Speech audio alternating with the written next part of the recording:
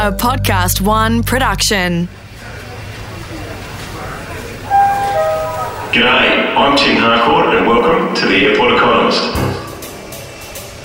In this series, I'll take you to the key markets of the world where you can do business and do it well.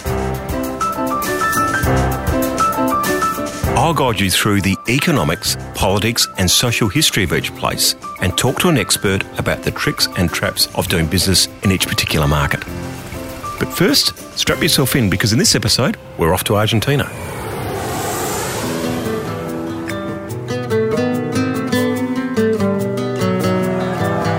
When I first went to Argentina in 2002, we were suffering from an economic crisis. People were in the streets angry at the banks for losing their savings that had already been chewed up by runaway inflation.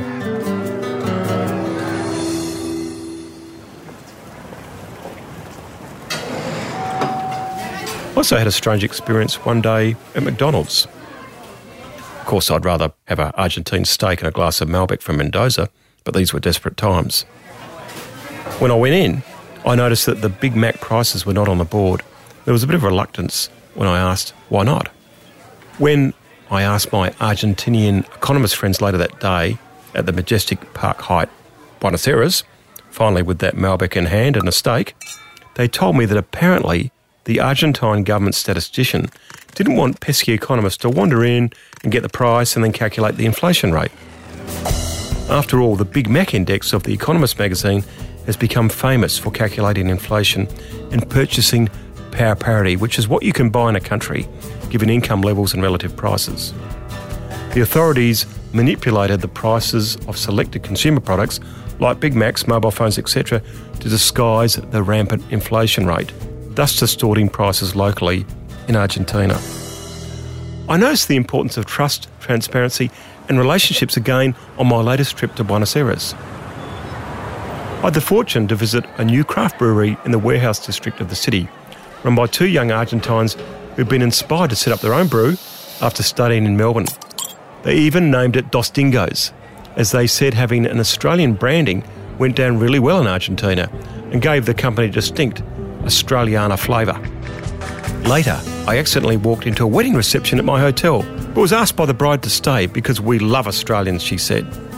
The bride's family had a business with ties to Australia, and I was told at the wedding that in Argentinian business circles that Australian companies are respected as they have a good track record in Argentina for reliability, loyalty, even in a crisis.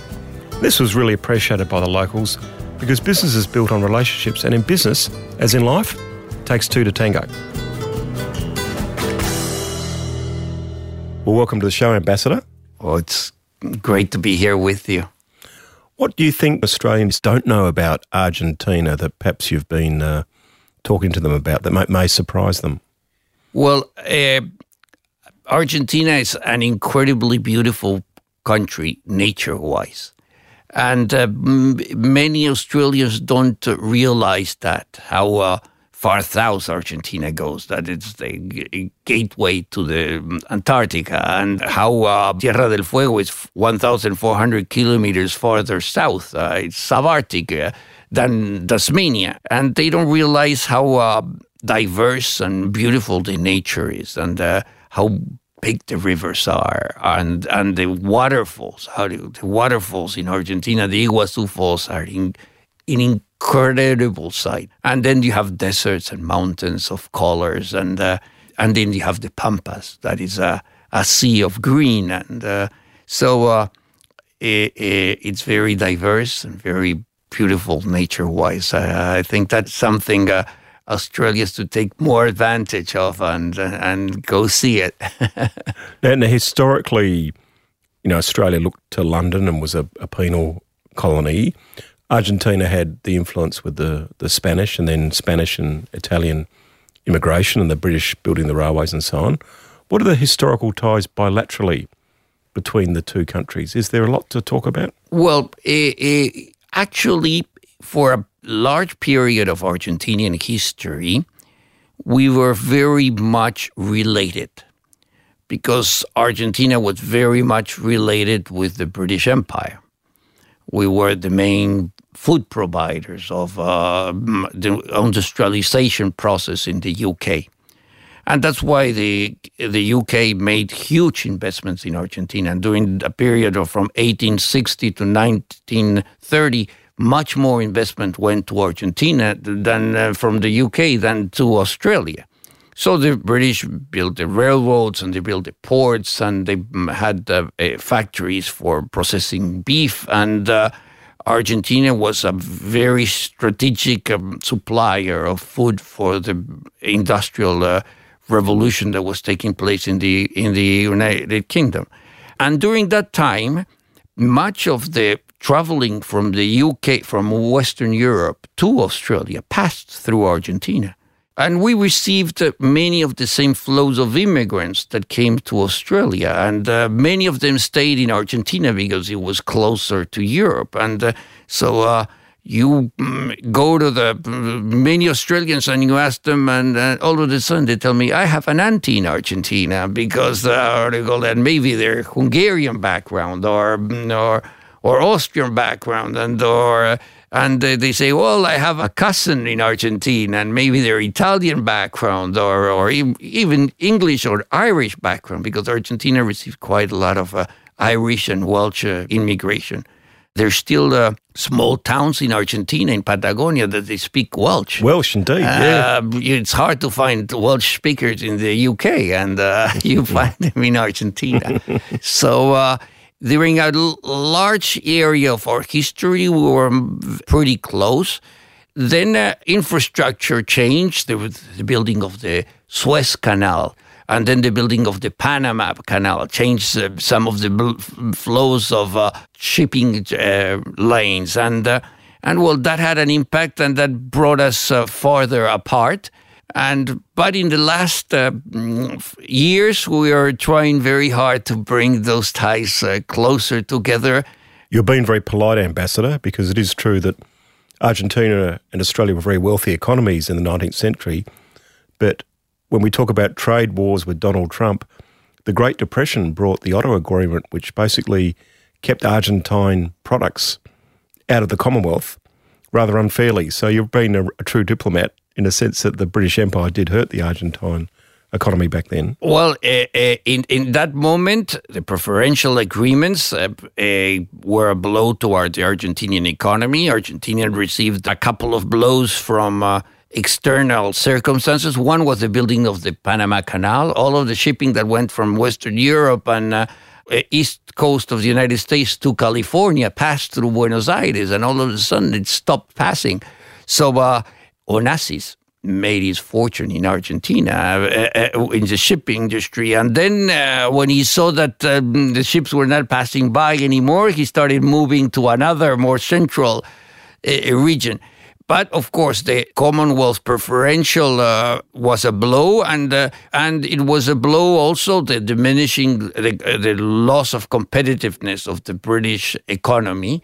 The industrialization process in the UK peaked at the beginning of the 20th century, and then it was overwhelmed by other industrial countries like the US and Germany and France that were faster industrial growth, and that hurt Argentina's economy because we were so much linked as providers of food to the UK.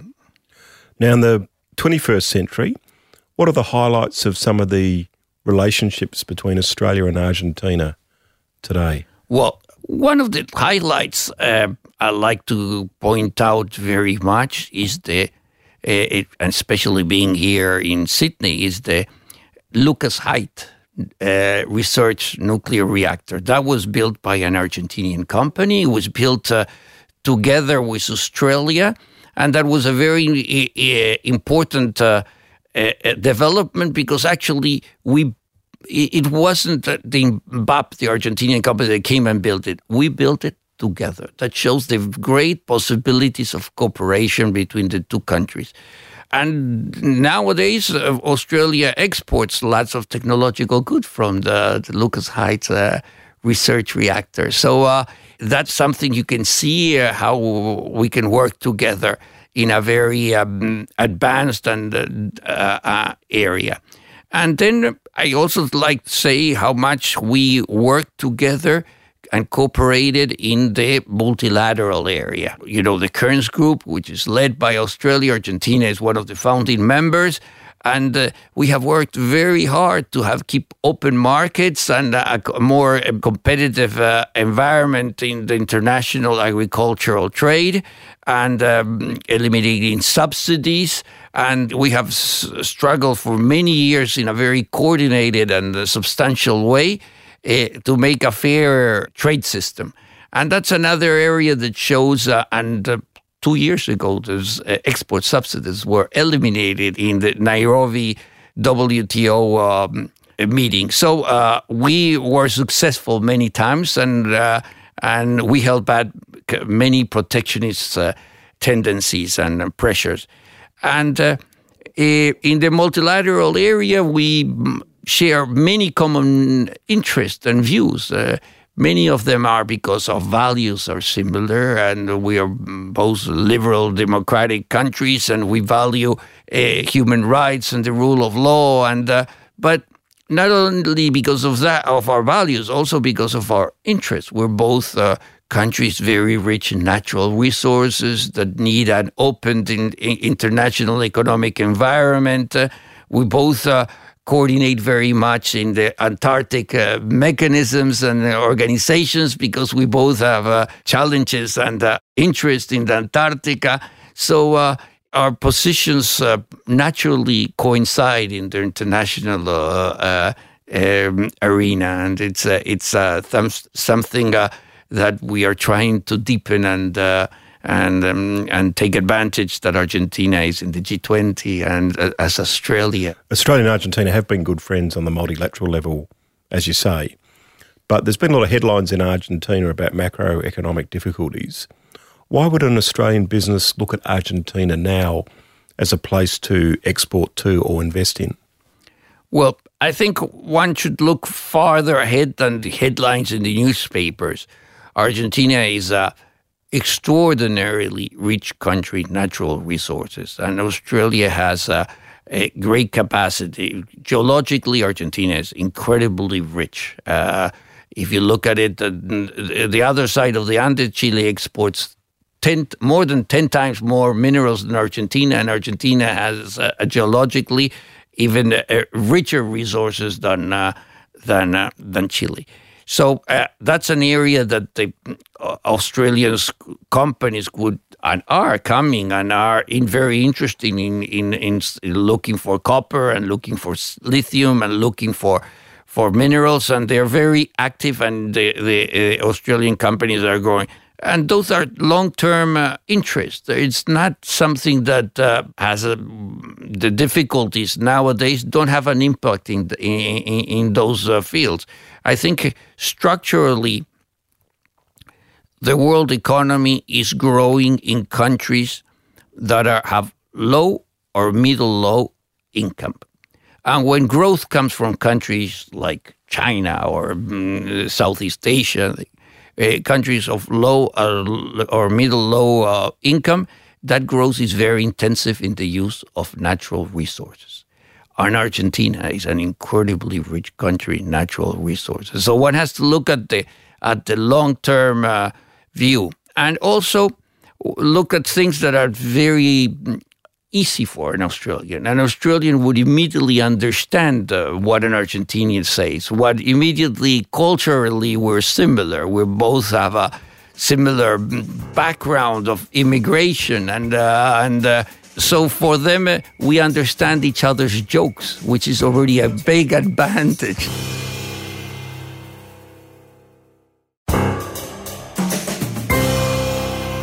What opportunities are there in Argentina? You've mentioned minerals, lithium and so on. Would there be opportunities in agribusiness or services or education? Well, that's an area Argentina is incredibly well endowed in, and it has a capacity not only because of the nature. We have abundant water, and the Pampas is 1 meter deep black earth, which is incredibly rich for production of agriculture, but also because of the technology, the infrastructure, everything that is linked to it, and there's a lot of cooperation in the technological area in agriculture. if one looks at from a close perspective, Argentina produces food for 450 million people. Australia produces food for about 65 million people. How do you call it?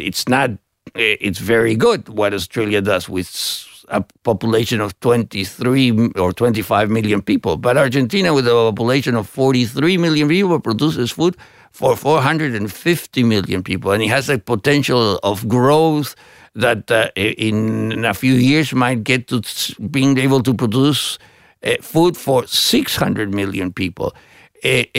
So there's an area for complementarities, cooperation, and of great opportunities. I think in tourism there is also an area of Argentina is incredibly a beautiful country, and it's also a good opportunity for Australians to get tourists. How do you call it?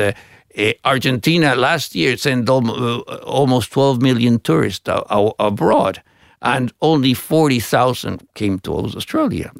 I think Australia should do much better than that. And they call it, and Australia sent maybe 9 million people tourists abroad, and only 30,000 went to Argentina. I think Argentina should do a bit better than that, can we? Yeah, we can do better than that, and.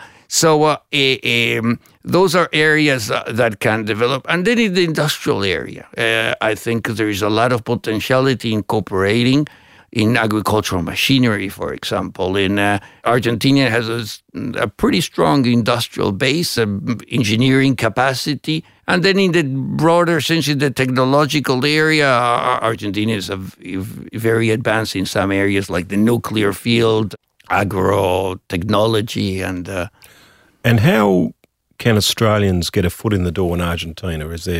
Should they go and see the embassy in Australia? Should they see the Argentine government when they go to Buenos Aires? How does it work? What's the resources? Well, we are an open economy, but it's always useful to go see the embassy, both embassies, not only the Argentinian embassy here in Australia, but the Australian embassy in Buenos Aires. They are the doors that can guide, can tell you which doors are the ones you should call on, who are the people that you could be business partners.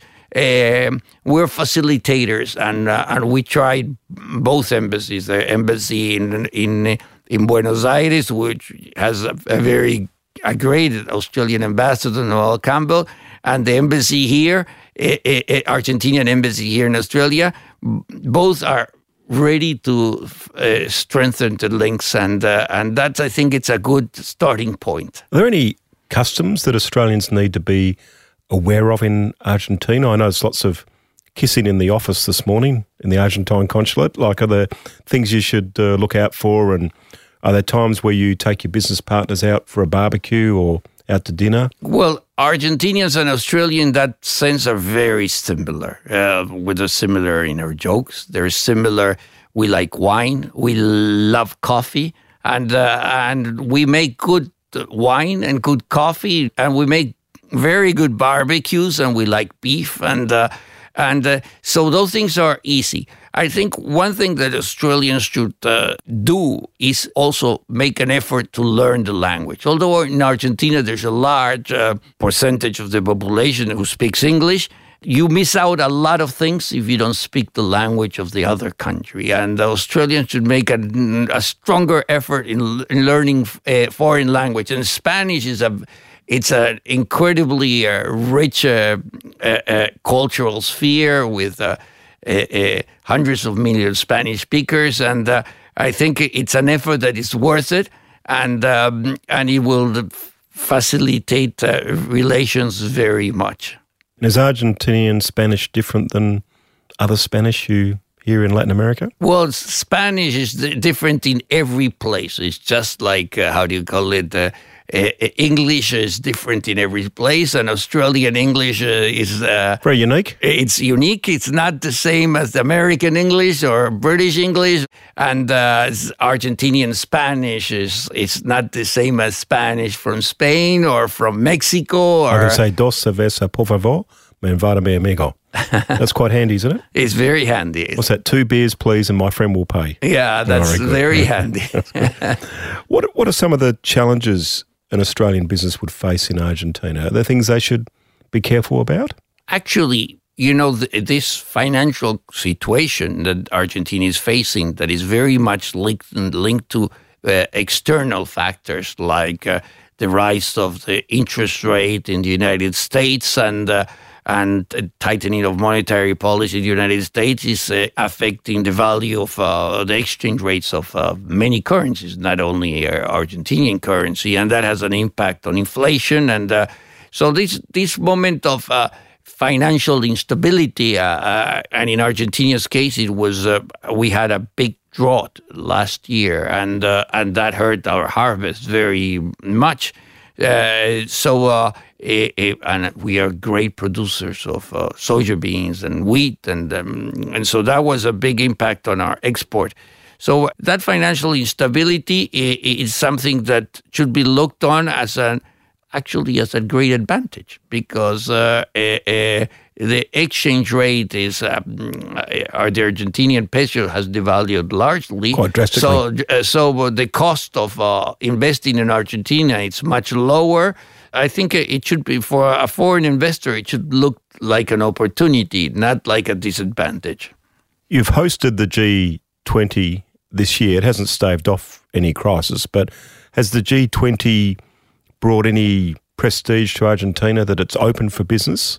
Well, it has, because the G20 is the most important coordinating a forum for multilateral economic coordination, and it has placed Argentina with a large in a central role of having the presidency and receiving the ministers of all areas of government, and pretty soon the chief of governments and chief of states of the 20 largest economies in the world.